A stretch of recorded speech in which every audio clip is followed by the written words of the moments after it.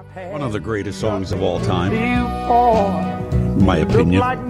Would you agree, Musicology Schwani? I love this song. Sadly, his last song. Sitting on the dock of the bay, the great Otis Redding. Today is the anniversary of when he died in a plane crash. Plane crash, yeah. You remember his song, I've Been Loving You Too Long?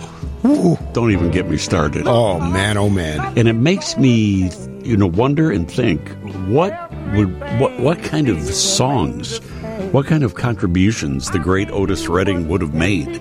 Had he lived. Had he Sure. lived. Oh, yeah, absolutely. Had he lived. I Yeah. mean, this is just so classic. He recorded this song 2 days before he died in the plane crash. Oh, was it that soon? Yeah, how about that? Wow. Just 2 days before. It was released, after that. Yes, yes. That's why we can. It was hear not the record. was not released before he recorded it. It was really. That would be a pre-release. A prequel. A prequel to the prequel. Hey, it was released after his death. Of course it was.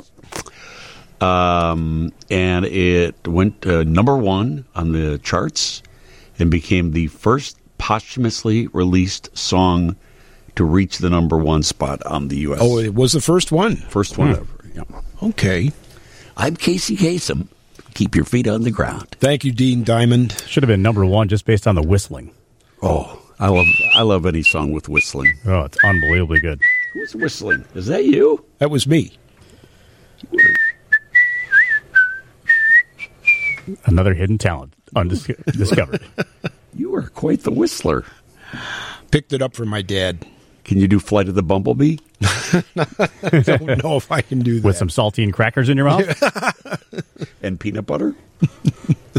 No, yeah, with peanut butter and the That would be a saltines. good skill. Wonderful. Yep. Yeah. So, sad anniversary, but one I think worth pointing out. Definitely. Definitely. Otis Redding, one of the greatest of all time. My friend has a rare album that was recorded at the Monterey Jazz and Blues Festival in the 60s with Otis Redding doing I've Been Loving You Too Long, and then he does Respect by Aretha The Franklin. Aretha Franklin song? Yes. Wow. Yeah. And I think Jimi Hendrix is on that album also. I just can't even imagine what kind of music Otis Redding would have given us over the years. Yeah. I think about that, like people who died too young. How about James Dean? Oh, definitely. What kind of movie roles would James Dean have done had he also not been killed in a car crash? Sure. All different actors, musicians, whoever they may be. Yeah, I wonder, like, what would Elvis be known as? Mid-'80s, maybe? What would Elvis have given us? He might be almost 90 by now. He was only like 40. 42. He, when he was died? 42. John Lennon. Yeah. John Lennon he had just released an album. Double Fantasy with Yoko. That was just a couple of days ago, his death anniversary. Yep. Wasn't it December 8th? Something like that. I believe so. Yeah. Was that's one of those. This is such a weird topic to start the show up. Hey, let's talk death. The death of celebrities. Hey, let's talk death, everybody. But it's one of those deaths I remember exactly where I was when I heard Howard Cosell. That's the way. Break the news. Break the news on John Lennon. That John Lennon had been shot in the streets of New York and killed. How about Janis Joplin? No. Yeah. Hey, speaking of celebrity deaths, Michael Nesmith. You said that with so much enthusiasm. That's my DJ voice. That's your DJ. Is that your Dean Diamond voice, or is that your Casey voice? Yeah, it's pretty much my Dean Diamond voice. Okay, all right. Michael Nesmith. Michael Nesmith. From the Monkees. From the Monkees. Also died on this day in 2021. Oh, yeah, right. I was going to say, he had passed away a couple of years ago. Just 2 years ago. He shares a birthday with Monkees bandmate Davy Jones. I never knew that. Oh, they had the same birthday? Yeah. And do you know what he also is kind of famous for? Well, really, it was his mom. His mom was more famous for, but he was the beneficiary. His mom invented liquid paper. Oh, Yeah. yes. Remember right. back in the day? Whiteout, yeah. Yeah, the whiteout. While you were, you were typing on your typewriter. What's a typewriter, Uncle Dean? You have to take out the cartridge and put the other cartridge in. Oh, well, if you were lucky enough to have that fancy schmancy The Smith Corona. correction Yes. ribbon. But I just had the little bottle With a little brush. of whiteout. I tried using it on my computer once, typing a document, and I realized I had really made a mistake. He's probably really I serious. painted about that, too, by the over. way. I painted over the letter. That's not good. That's not good, but it's funny, though. Then I realized, no, No. this isn't a piece of paper. This is a screen.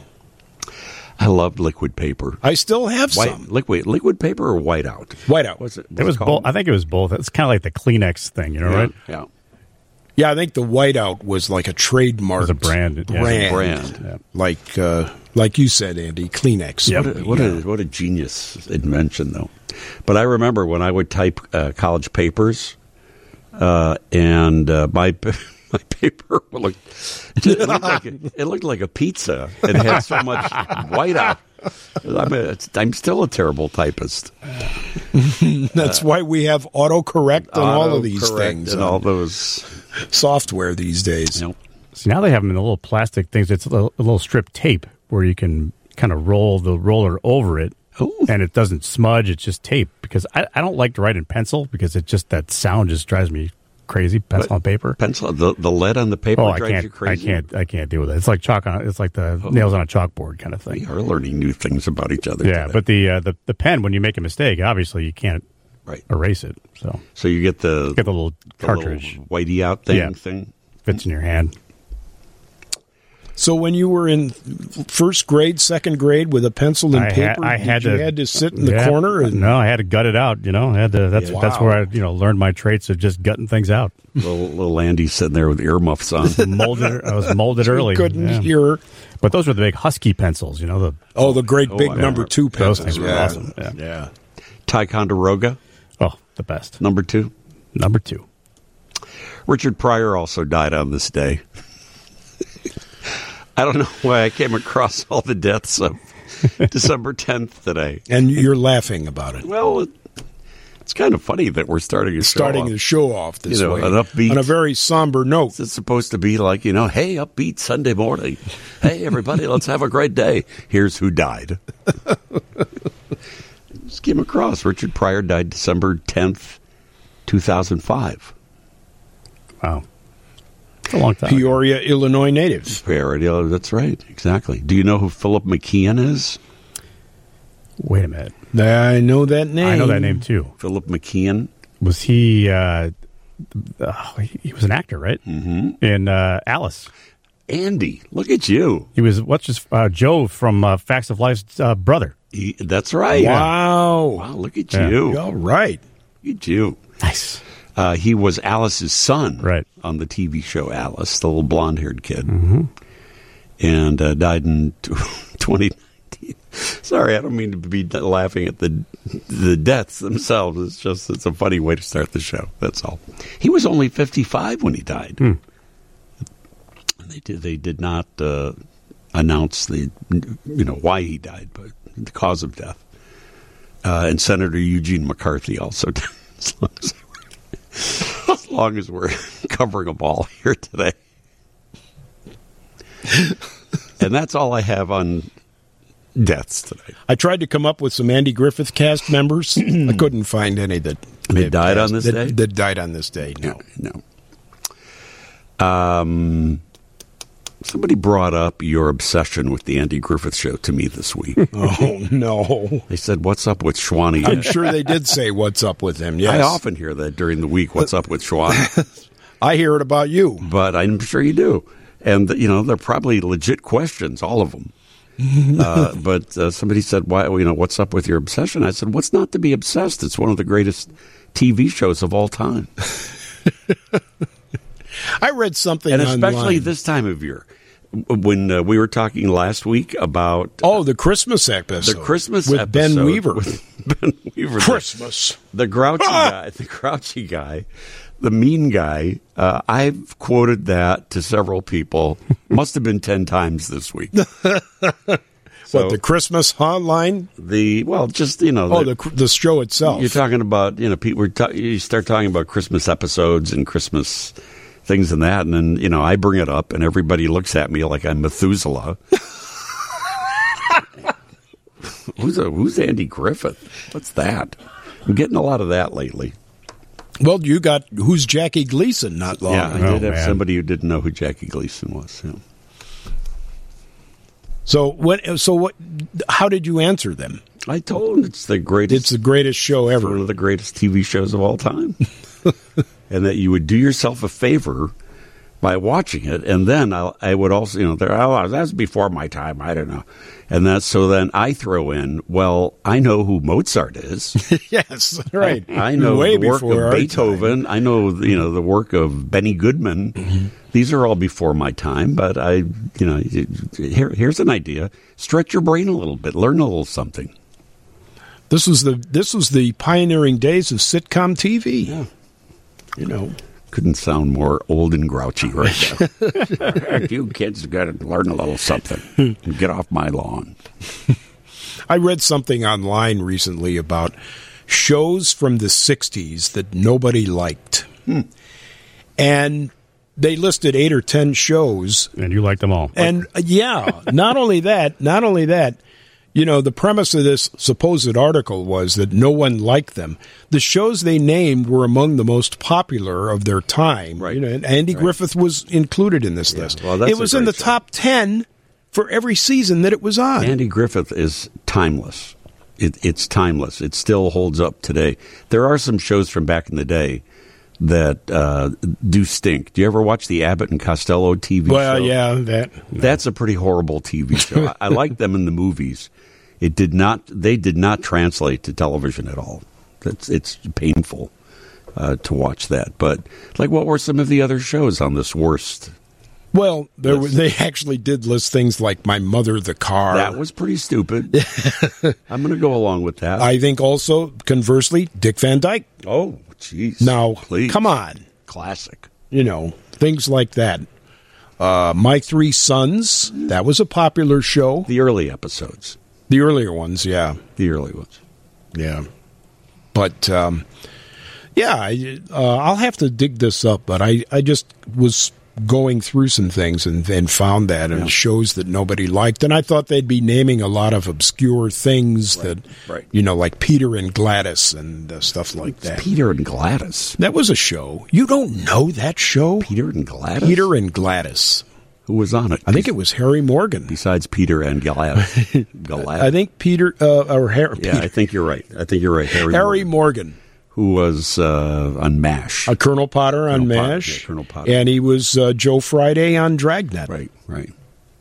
Yep, you lost me. Okay.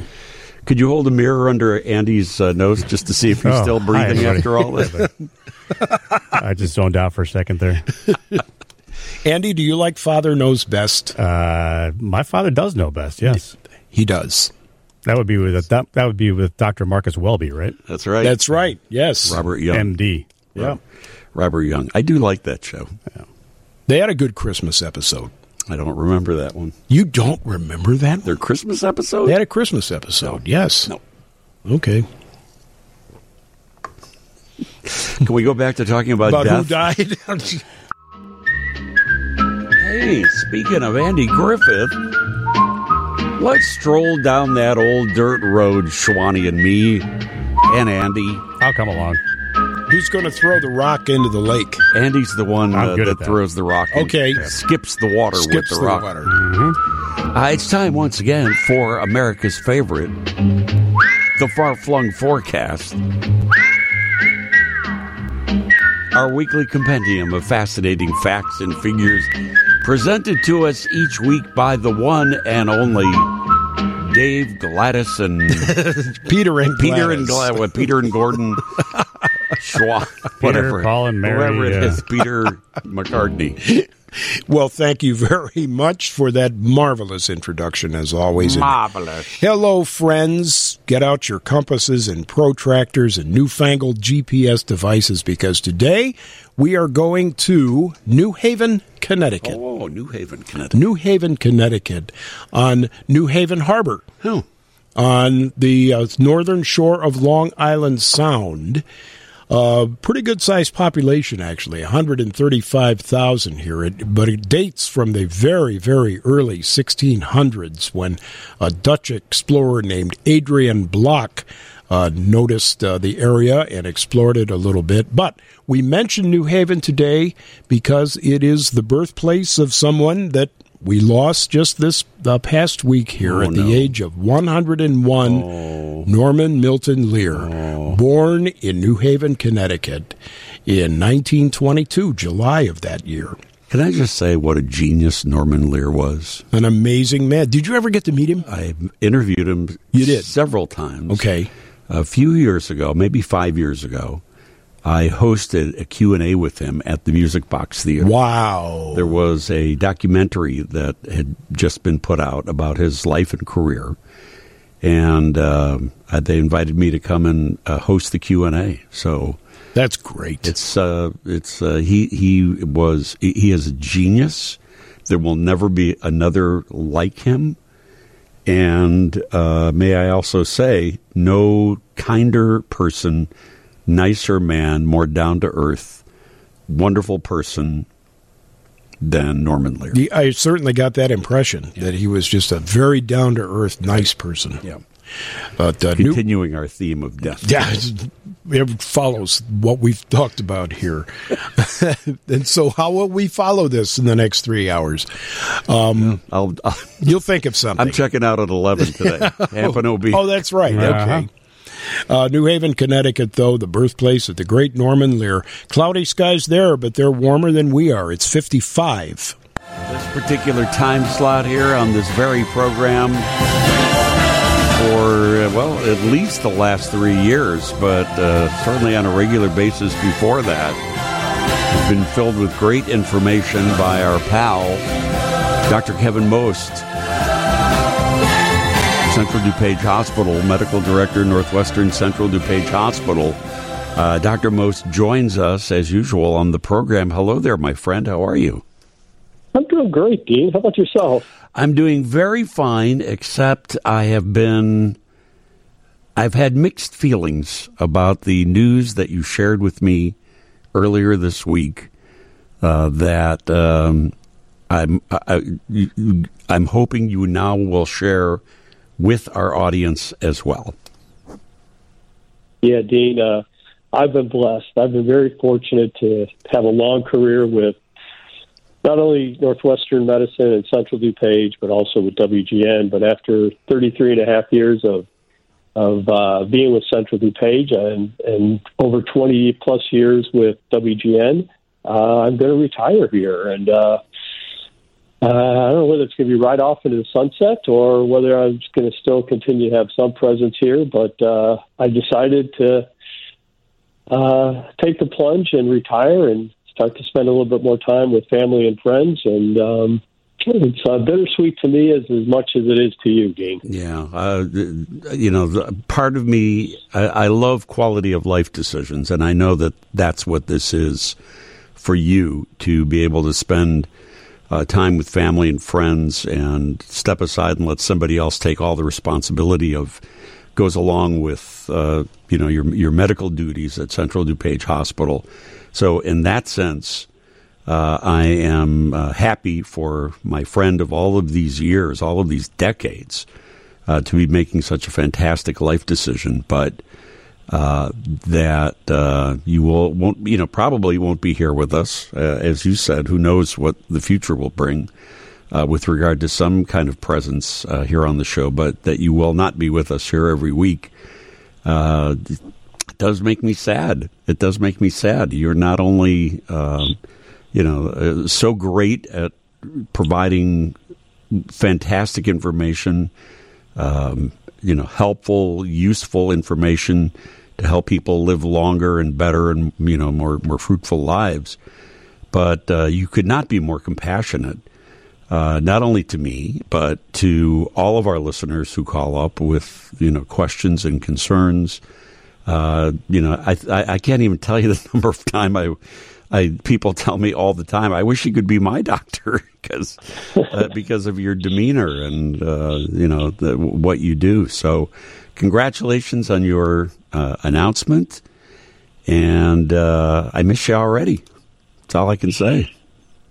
Well, I appreciate it, and I've said it. Central DuPage the last couple of days and weeks that I've been mentioning this is I came into this with 0 friends at WGN and 0 friends at CDH, and I'm leaving with thousands of friends from CDH and hundreds of friends from WGN. So I promise you I will continue to at least be a part of your show when asked. But yeah, it's interesting, Dean. I have an older brother, Kurt. We were born on the exact same day, 2 years apart. Really? So June 17th is our birthday, yep. And I was 10, Kurt was 12. My father dropped us off at the golf course to be caddies for the first day. And so we started work on the exact same day.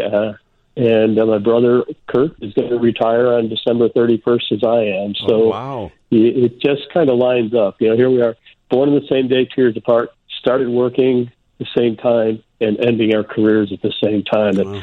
I tell people I've had 2 jobs in my life, one as a caddy and one as a doctor, and both of them were very enjoyable. Yeah, I know. I know. Well, I've said it a million times on the air. I've said it to anyone who will listen to me off the air. There is no better person than Dr. Kevin Most. He is truly an angel walking on this earth, helping other people. You're just absolutely the greatest. So congratulations again is all I can say. And now let's get to work. Enough of all this. Let's get to work. Let's get to work. I've been reading about respiratory illnesses that are like through the roof, not just here in the U.S., all over the world. Is that RSV? Is that what's going on with this, or is it something else? Yeah, we're definitely seeing a big spike in RSV, but the other interesting one we're seeing a big spike in is something called mycoplasma. And people are like, oh my gosh, what's mycoplasma? I've never heard of that. But if I said, have you heard of walking pneumonia? People say, oh yes, I've heard of walking pneumonia. And that's what mycoplasma is.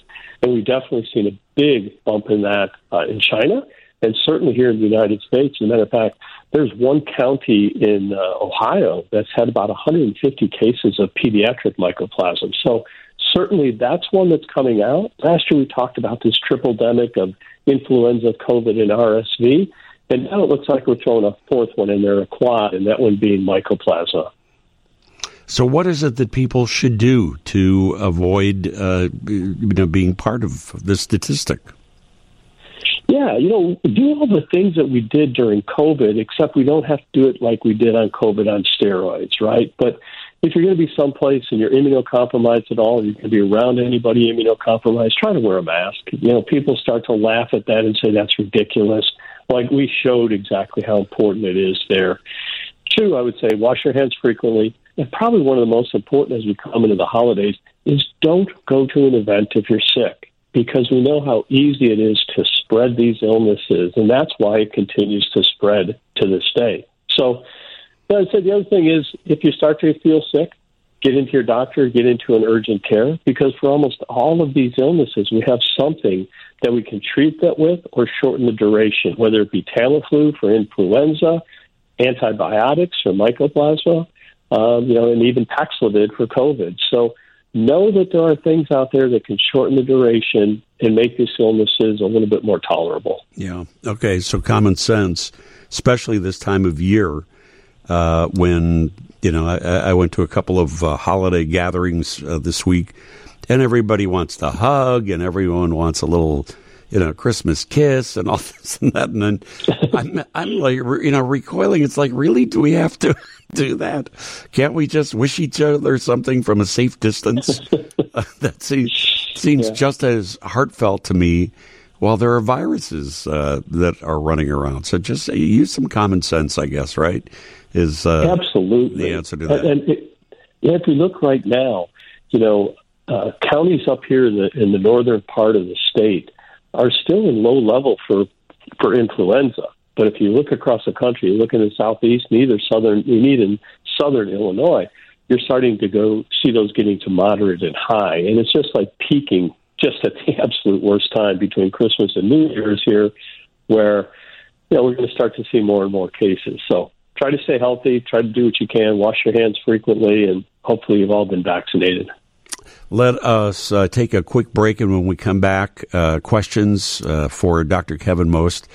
Tom, you're on the air with Dr. Kevin Most. Doctor, thank you. Thank you for your time. Thank you for your calls. And I just wanted to thank you for saving my wife's life at your hospital.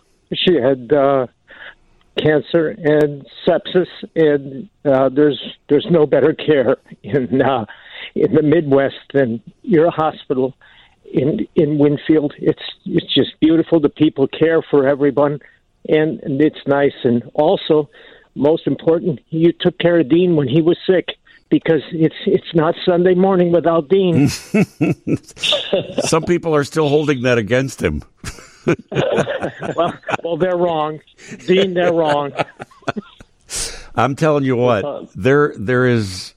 I'm so your wife is okay. Everything turned out okay. Oh, that's fantastic. Yes, she was there. She was also at Del Nor, and she had some treatments there too. But it was just wonderful, the care of everyone, from all the doctors, definitely the nurses, and all the help that's there. It's just marvelous. Yeah, and it's because of you. Because of you. Yep. Couldn't agree more. Well, Tom, you can see how blessed I have been to spend my time there, excuse me, and be surrounded by phenomenal doctors and great support. And I think you kind of hit it on the head there when you said, hey, the nurses are fantastic. I always say definitely. Doctors write orders, nurses deliver care. And we've been very fortunate to not only have a great, phenomenal medical staff, but also an unbelievable nursing staff. So I really appreciate the accolades, and I will make sure I share that with the staff.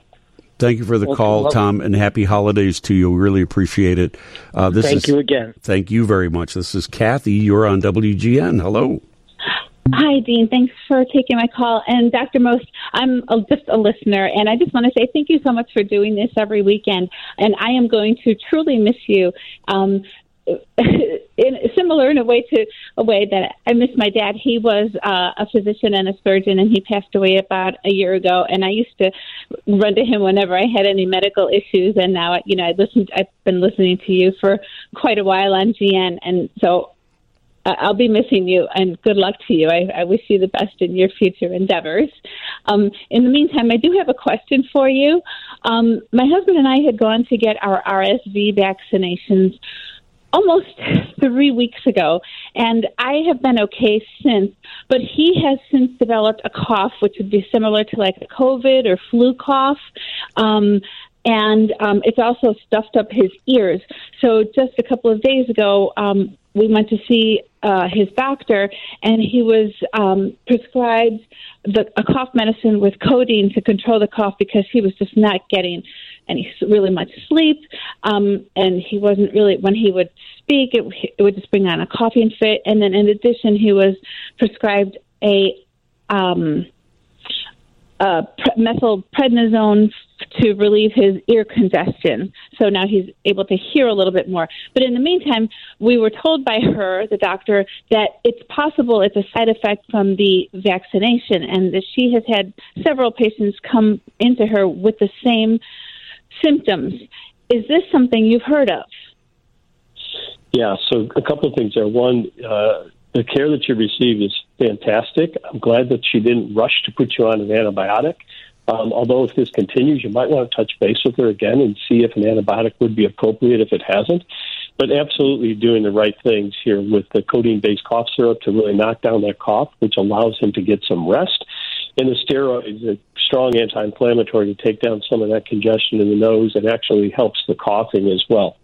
The side effects from the RSV vaccine is probably one of the biggest concerns that we have, and that's why if you've listened to me subtly during the past couple of months, I've always said talk to your doctor before you get the RSV, where I'm strongly saying go get the COVID and go get influenza, because we do know that the side effects are a little bit stronger with the RSV.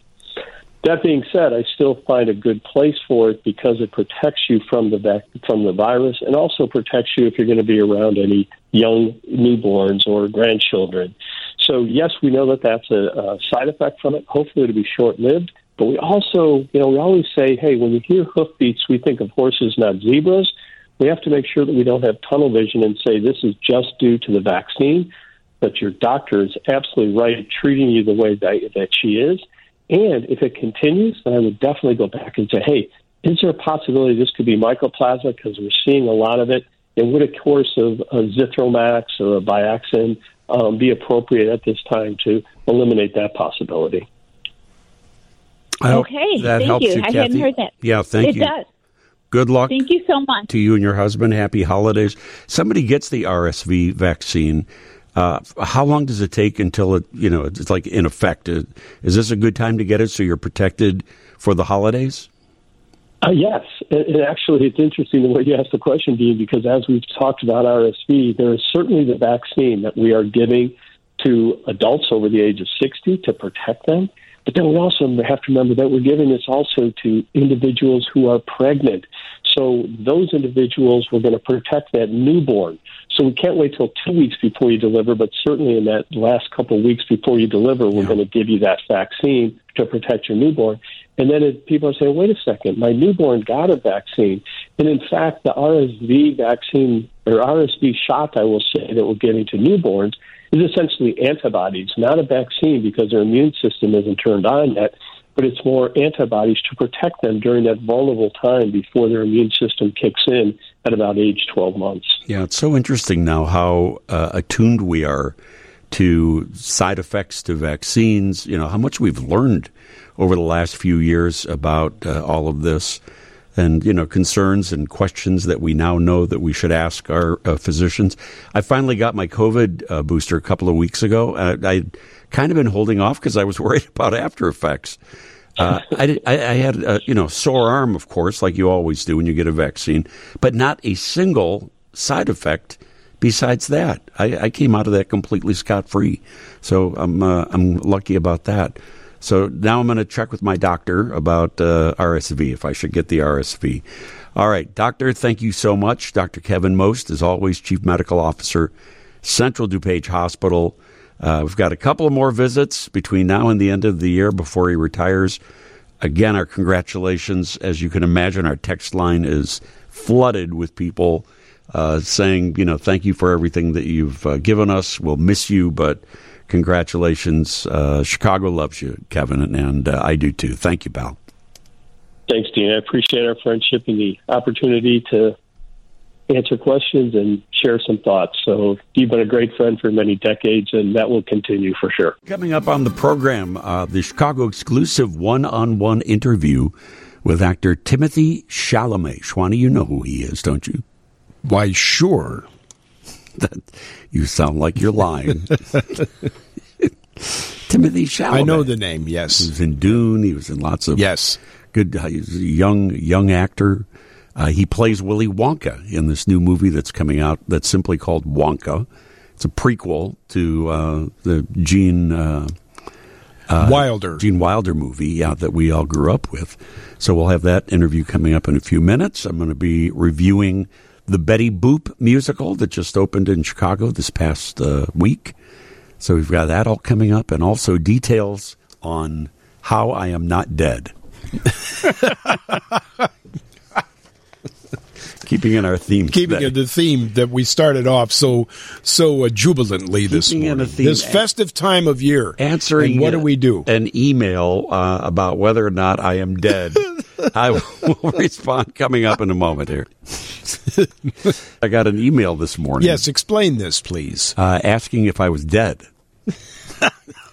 So let me get this right. Somebody emailed you to ask you if you were dead. Asking if I was dead. Okay. Yeah. That makes some sense all the way. Well, a couple of weird things on the social media this week. Now, first of all, over at WGN TV, we've been celebrating the 75th anniversary of the TV station. Mm-hmm. And somebody in the web department over there posted a very nice thing about me reflecting on my time at WGN and the 75-year history of WGN television.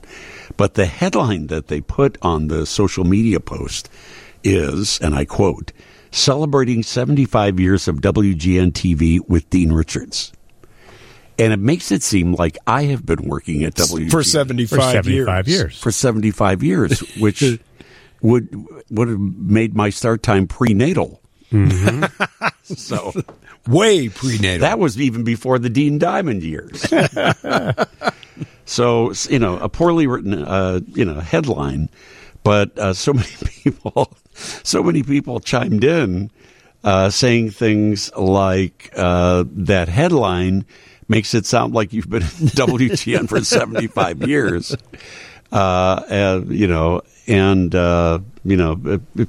people commenting. But so many nice, also very, very, very nice comments coming out of it as well. A gentleman by the name of Rick writes, "Chicago is blessed with many broadcast legends. Dean is in that category." So remember that, Schwani, next time you get a little snippy with me. Well, I always remember that. So remember that in 5 minutes. He remembers it and then completely ignores it. He said, "If you really want to hear the best, listen to the Sunday morning broadcast. No obvious script, few filters." That's an understatement. Absolutely a riot.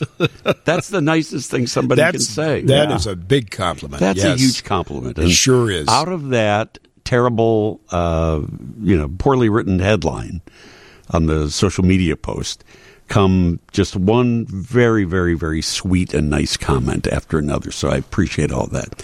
But somebody wrote, "Is Dean still alive?" Because they saw a post on the internet saying that Dean Richards was dead, and then they put a link to it. And there's a very famous soccer player in the UK. Oh, are you familiar with? I am not. This guy? I'm going to look him up right now. He was a very rugby player. Rugby player named Dean Richards. Correct. And he died at the age of 36. So somebody saw that post and thought that I was the one who was dead. Mm. Well, I know that you're not 36. Okay, so now there is a Dean Richards rugby player in England who's a little older, but now I'm looking at the soccer player, yes, and he did pass away. So there were two Dean Richards? Yeah, but this particular Dean Richards, who is a footballer, passed away on the 26th of February in 2011. So let me see what that's all about. This is kind of crazy. Yeah, he died in 2011. This is our death at age 36. Yeah. 2 weeks before Christmas, and look what we're doing. Here's my advice. If you ever want to know if I'm dead, probably not best to email me and ask me that question, because if indeed I am dead, you're not going to get an answer to your email. That is true. Very true. Schwani will be the secretary in charge of all matters regarding my death from now on. Does that include the pictures? The pictures that I have of you? Does that include the pictures? No. Okay. No, I've already arranged for those to be printed in the newspaper the moment that I pass. My blackmail pictures that I have of you. Yeah. You're in them too. I am too. But, you were in them too. Yeah, but I'll be dead, so it won't make any difference. Matter. Yeah. So anyway, I'm alive. Wait, hang on. Let me check my pulse. Yeah, I'm alive. And, everything is fine. But thank you for all the very, very nice text and email this week. So a couple of weeks ago, I was in London, England, over across the pond, as they say, and had a chance to go to the world premiere of the movie Wonka, the Willy Wonka, Charlie and the Chocolate Factory legacy, the Roald Dahl story that stars Timothée Chalamet. And I sat down one-on-one with the star, and we talked about the making of this movie, and we're going to share that with you. And this is Timothée Chalamet singing the famous song that we first heard from Gene Wilder in the Willy Wonka and the Chocolate Factory movie that we all grew up with, based on this famous Roald Dahl story Johnny Depp remade the movie, and now there is this new version of the legacy that's simply called Wonka. Unlike the Johnny Depp movie, which was, it was dark and a lot of people didn't care for it. They still liked the original better. Unlike that, this new movie is a prequel. It's an origin story. We know the story of the very eccentric chocolate maker, Willy Wonka, and, he's in his secretive chocolate factory, distributes the golden tickets, and it's only a handful of colorful characters are allowed into the factory. Some meet with unscrupulous endings. But how did Willy Wonka get to be the way that he is? That's what this new movie is about. It's the prequel, how Willy Wonka came to be. And I was lucky enough to see the movie ahead of time. I was at the world premiere in London.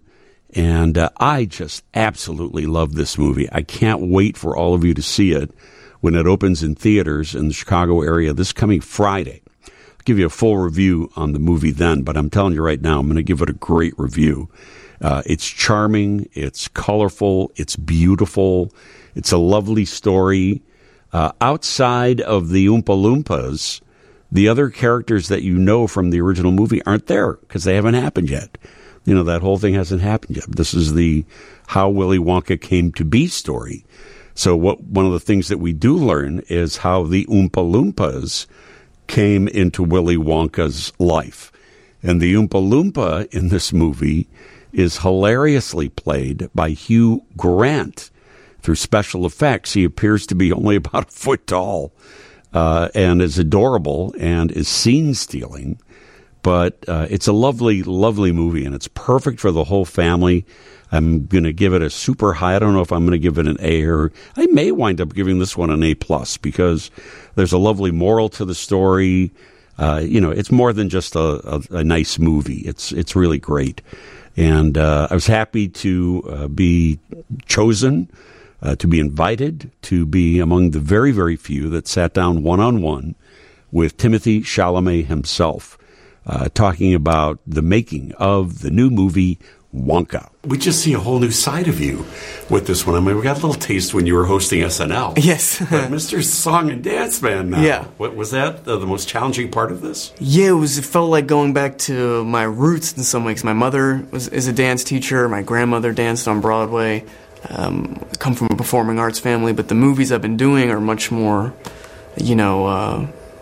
more serious. Yeah, serious. But this is a serious movie, but it's joyful and it's generous, and there's song and dance and it's playful, and that's been unlike what I've been doing. So I had to learn to sort of go full circle with how I've always been, I guess.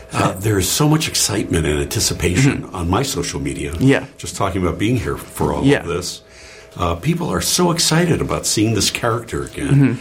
The Gene Wilder version, the Johnny Depp version, now yours. How do you place yours with the others? I don't know. I think this is the companion piece to the Gene Wilder film. That's how Paul King talks about it. This the pure imagination numbers in this movie, like the 71 version. But those are two films I'm massively admiring of. And they're just wonderfully bold. This isn't the story of Willy Wonka as we know in those films, who's sort of lost his mind and looking to give his factory away. This is the story of a young Willy Wonka full of dreams, hasn't realized any of them yet, without friends, without support. It's kind of cool, though, because you know how it winds up.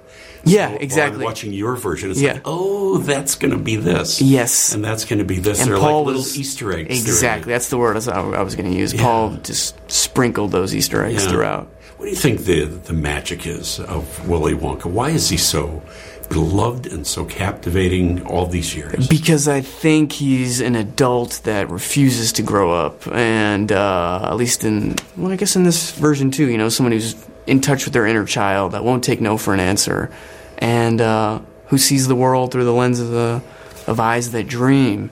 And it's so easy to feel like things are corny and cliched now and cringe, and and that vocabulary is so common, and it's somehow become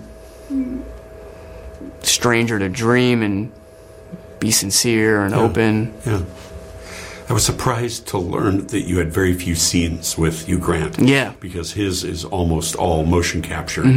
What was that like for you? You probably spent more time with him here than during the filming of the movie. Well, that's true. It was strange because there was a tennis ball and a stand that I was acting with, but they filmed what he was doing after. Each take they would film what he was doing, so I could watch on a monitor on a screen. This new movie with Timothée Chalamet, who makes a great Willy Wonka, by the way, comes out next Friday. I will have more of my interview with Timothée Chalamet this coming week on WGN TV Morning News. Friday, give you my full review of the movie. Already told you how much I love it on Bob Surratt Show on Friday morning. And also on WGN TV Morning News. Coming up after our news now, my review of something else that I absolutely loved, the world premiere of the musical Boop, the Betty Boop musical. And our weekend theater segment, what is going on stage in Chicago? Only a world premiere musical over at the CIBC Theater in Chicago, Boop.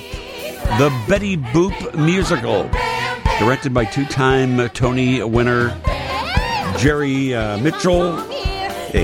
Music by the great David Foster, who we talked to here on the program a couple of weeks ago. We had a fantastic conversation with him. We got an early preview of some of the songs from the show, like this one, Where I Want to Be, which is one of the premiere songs in the movie, in the play, rather. And this past Wednesday, over at the CIBC Theater, was the official opening of Boop, the Betty Boop musical. And I cannot rave enough about it. If you're looking for something that's just really big and bold and spectacular and joyous, I can't recommend this show enough. Now, some of you will remember the 1930s black and white animated character Betty Boop. Betty was, and in many ways still is, a very popular, animated character. But to see them take this black and white animated character and transform it live in front of you on stage into a full-color, spectacular musical is the genius of what director Jerry Mitchell does. It's so creative and mind-blowing to see it all. To follow the story of Betty, who is living in the black and white world and transformed. She wants more out of life than just being a cartoon icon. And through a variety of things that happen in the show, I won't give out any spoilers in it, winds up in modern-day New York City, and ironically enough, at a Comic-Con, where you would expect to see Betty Boop, caricatures and merchandise, etc. And it's the story of her trying to get on and find herself in this life, in this modern-day life. Now, I just thought this was one of the most creative shows that I had seen in a very, very, very long time. It stars Jasmine Amy Rogers playing Betty, Ainsley Anthony Mellum as Dwayne, kind of her love interest in this whole show. And another standout in this outstanding cast is Angelica Hale, who plays a young teenager that she meets at this Comic-Con, who has a powerful voice. All the performances in the show are over the top, so fantastic. The ensemble, the songs, the dances, the David Foster music in this show is more than memorable as well in the show, is truly spectacular. And I cannot recommend the show more than enough. Now, this is in what they call a pre-Broadway tryout. It is going to be headed to New York next year, and there could be a few little minor changes here and there. I think that the changes really that need to happen are minor. I didn't find really any faults with the show. I was ear to ear grinning when I left the theater on Wednesday night. I had just such a fun time. It's colorful, it's beautiful, it's joyous, and I'm not one of these critics that, wants to come in and tell you how this is how I would do the show. It's not about what I would do if I were, doing the show, which honestly, I don't know that I could have done a better job than Jerry Mitchell and David Foster with this. But I can tell you what I saw on that stage was top-notch in every way and so entertaining and so enjoyable. I cannot recommend the show to you enough. So it's going to be playing at the CIBC Theater downtown until December the 24th. Tickets are available at BroadwayInChicago.com. Highly recommend it. I want to play one more song from the show that is kind of one of the heart-touching showstoppers in the second act that Betty Boop sings, Jasmine Amy Rogers, who is such a standout in this cast. And a little clip from our interview with David Foster from a couple of weeks ago, introducing it all. Well, I like that song a lot. It's not unlike the Whitney, Celine sort of songs that I did back in the day. And there's not really a place per se, at least on Top 40 radio. There's not a place for those kind of songs today. But I think on the stage in Broadway, I think there is still a place to show the audience that this girl, obviously, she's a great singer, Jasmine, and it's a powerful song, and I think it'll do well. I just felt like when I was watching the world premiere performance of Boop, the Betty Boop musical, that I was watching theater history, because this Jasmine Amy Rogers is absolutely going to be a superstar. And if you want something that's super entertaining, incredible performances, go see this production. It's only here until December 24th. It's headed to Broadway next after this, and you can get tickets at BroadwayInChicago.com.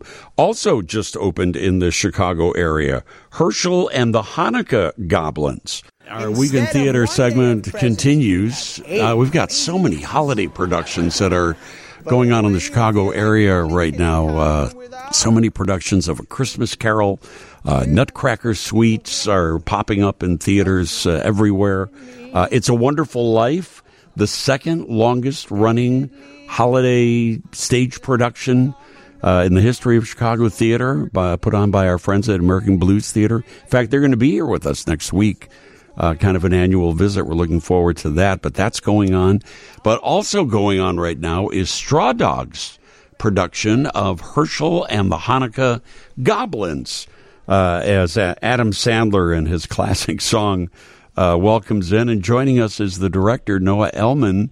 Noah, very nice to have you with us. Hello.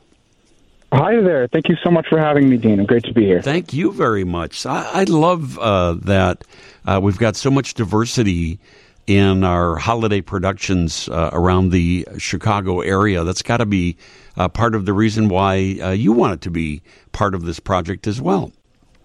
Absolutely. I think it's such a special tradition. I mean, this is Straw Dogs' sixth year with this show. It's first year for me with the show, but I think it's such a special part of the holiday tradition now. I mean, as you just said, we have Christmas Carol, we have Nutcracker. We know we can see these every year, and I mean, they're incredible. The Goodman's production is just amazing. But it's important to see that everyone in the world celebrates this winter time differently, and I'm glad to be a part of that. Yeah, maybe this year more than most. It's good to absolutely that we're able to show that we have more to celebrate than we do to disagree and hate each other for.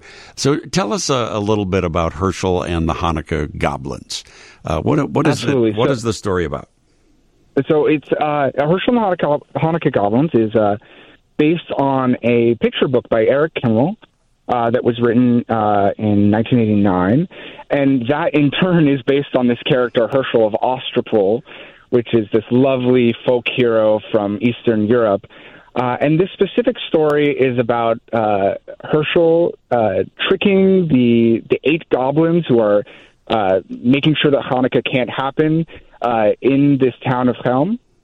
And so he goes up to the synagogue, and night by night a new goblin appears, and he tricks them and sends them away and saves Hanukkah. And the beautiful thing about this show specifically is has this wonderful wrapper of this traveling troupe who goes around telling the story to young folks and families all over, and they happen to be this year in Chicago. So it's a wonderful little wrapper on the story that it's really wonderful. That's really nice. One of the other things that's nice about this show is that tickets are free for the show. It does require advance registration, but it's a show that anybody can come and see, right?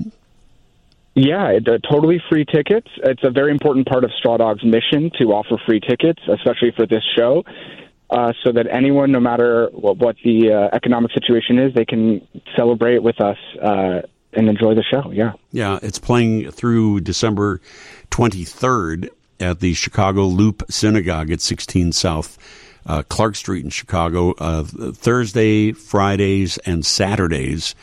And Sundays. Yeah, Thursdays, Saturdays, and 2 shows on Sunday. Oh, Thursdays, Saturdays, and Sundays, of course. And if you want more information, you do have to advance register for the free tickets. Go to strawdog.org, I think is correct, right? Yes, that is correct. Yes, please get your tickets in advance. One of the beautiful things about having a free show is we get lots of people coming down. So, yeah, definitely get tickets in advance if you can. Yeah, very good. Tell me a little bit more about Straw Dog and the kinds of things that they have been doing and are looking forward to doing. Yeah, so Straw Dog, I mean, it's such an important company in the history of Chicago.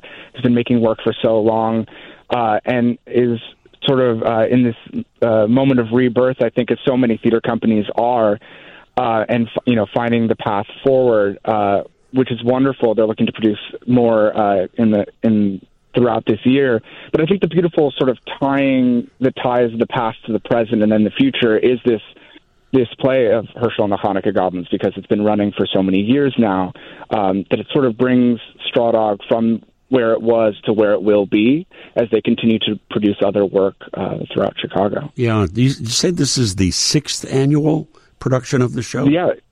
Correct. This is the 6th annual. I'm very lucky to be joining as the director for the first time, but this script, which it was written by Mike Daly, who was the former artistic director of Straw Dog, has just continued over years and years and years, and has continued to do well. I mean, it's a new holiday tradition here in Chicago. Yeah, I think it's great. As I said, we have so many productions that are going on, mostly A Christmas Carol and Nutcracker, which is fine. People want to come and see, certain traditions every year. But I love that there are new things every year that have popped up, like this It's a Wonderful Life adaptation that American Blues Theater does, which is an old-time radio adaptation of the famous movie. And now that has become a bit of a Chicago tradition. So let's put Herschel and the Hanukkah Goblins in that same category then. So absolutely. What do you know about the history of people coming to see the show? I would imagine you must have audiences of all backgrounds that come and see this, right? Yeah, it really is from all backgrounds. I mean, it is a very special show for so many people, but I think at the heart of it, right, the message of the story is sort of something that is true of so much Jewish work in Yiddish theater is finding joy and celebration in when there is oppression. I mean, in the case of this, it's a sort of fantastical oppression of these goblins, but it's such a universal message that anyone can understand. So, we've seen people in years past, but in this year especially, I've been seeing so many people coming in, so many people who have personal connections to the story, right, who, like myself, who read this book growing up, but also people who know nothing about it and find that same joy in celebrating who we are and how we find joy. Like you said, it's important right now that we find ways to find commonalities and learn how to celebrate together in this hard time. So it really is a universal message that I think works for everyone, whether or not you know the story or have a connection to it. Yeah, tell me a little about your cast with this show. I mean, I'm so lucky to have this amazing cast of quite a lot of newcomers to the Chicago area. So they've just been absolutely wonderful. We have these 6 members of the troupe. Amanda Giles is our Herschel this year. They're just absolutely fabulous as the ringleader of these 6 members of the group, and they play all the characters. These 6 actors play themselves, but they also play all the goblins and puppeteer all the goblins. All the goblins are puppets in this show.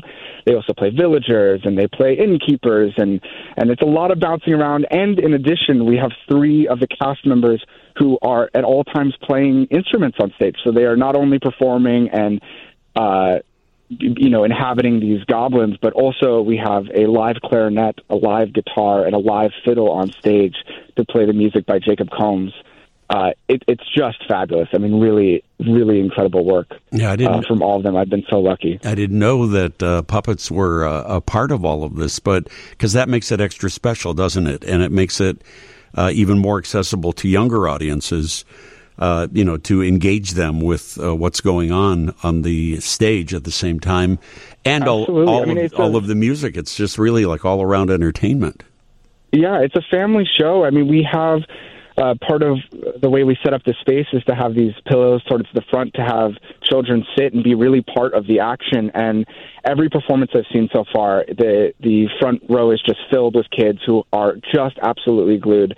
It's full of music and puppets and dancing and singing. It's really wonderful. And I'll mention one specific moment. There's a moment where our Herschel towards the beginning does this beautiful magic trick and reveals a piece of gelt from behind, or a piece of gold from behind the ear of one of the children. And one of the nights I was able to see it on our opening night, I watched the little girl who had the gold pulled from behind her ear, and she turned around and faced her grandparents sitting just a couple rows back, and the absolute just jaw-dropped expression on her face. That's what we're seeing from so many children right now. That's so great. That's so great. I love that. It's called Herschel and the Hanukkah Goblins. It's performed Thursdays and Saturdays and Sundays at the Chicago Loop Synagogue, 16 South Clark Street in Chicago. Tickets are free to the show, but advance registration is required by going to strawdog.org, strawdog.org. And the director, Noah Elman, joining us here to tell us about it. I hope you have a wonderful holiday season, Noah, and thank you so much for joining us today. Thank you so much. It's been an honor. Happy holidays. Happy holidays to you. Thank you very much for joining us. Yeah, we've got great stuff going on stage in Chicago. If you ever have questions about it, feel free to drop me a note on social media, on any of our email addresses that we have. Happy to answer whatever questions that we've got for you. Now, we've got Hampton OB coming up right after news update. So stand by for that. I will see you tomorrow morning between 8 and 8:30 on Bob Surratt Show, as always. I'm going to be talking more about Boop, the Betty Boop musical on Bob's Show tomorrow morning. But we've got quite a lineup for you throughout the week on the WGN TV Morning News and also on Bob's Show as well. Tomorrow, I'm going to be talking with some of the stars of the 6th and final season of The Crown that you've enjoyed so much. Imelda Staunton, who plays Queen Elizabeth, will be my guest, and also Dominic West, who plays Prince Charles. Also, later in the week, we have Emma Stone talking about her very controversial and thought-provoking new movie called Poor Things. On Thursday, Timothy Chalamet talks to us more about his movie Wonka. And on my weekly cooking segment on television, I'm going to be inspired by the Willy Wonka movie, I'm going to be making some very easy-to-make chocolate. I hope you can be tuning in for all that. Hope you have a wonderful Sunday.